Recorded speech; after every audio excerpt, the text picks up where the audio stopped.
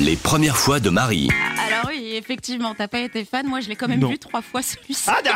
Oui, d'accord. Et j'ai prévu de le voir une 4e vendredi. Mais pourquoi? Mais parce que Joe, il me manque. Tom Holland? Non. Alors, Andrew Garfield alors? Non. Mais qui? Tobey Maguire? Mais oui. Oh, le petit Toby. Ah là là là là là là là. En fait, tu m'as demandé de le regarder une fois, tu vois. Oui. Et en fait, je les ai regardés 3 fois chacun. D'accord, mais attends, mais tu les avais jamais vus? Mais non. D'accord. Et Joe, je suis tombée amoureuse. Ah bah oui, je comprends. Mais alors, je me suis dit que j'allais faire une petite déclaration d'amour à Peter Parker. Oh, Parce que je suis certaine, en fait, que c'est un fidèle auditeur du Morning Rock. c'est pas tout à fait D'accord. possible. Alors, Très bien. Peter, je ne savais pas ce que c'était que l'amour avant de découvrir ta toile. Je m'appelle en réalité Marie-Thérèse, alors certes, c'est moins glam que Marie-Jane, mais il y a Marie dessus, donc je me dis que sur un malentendu, ça peut passer, voilà.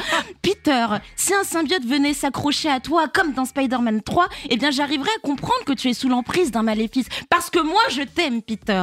Moi, j'enfilerais aussi un costume pour t'aider à sauver le monde. Et entre nous, je pense quand même que moi, je mérite réellement la bague de fiançailles de Tante May. Alors pour finir, Peter, Toby, Spiderman, merci, parce que grâce à vous trois, eh bien, en plus de croire de nouveau aux super-héros, eh bien, j'ai rajouté à ma vie une énième obsession.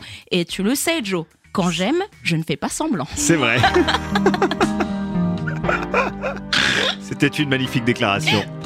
Merci beaucoup, Marie. On se retrouve la semaine prochaine. Écoute, je vais essayer de te trouver d'autres films avec Tobey Maguire. S'il te plaît. Il y a moyen qu'il y ait d'autres films où tu le trouves séduisant.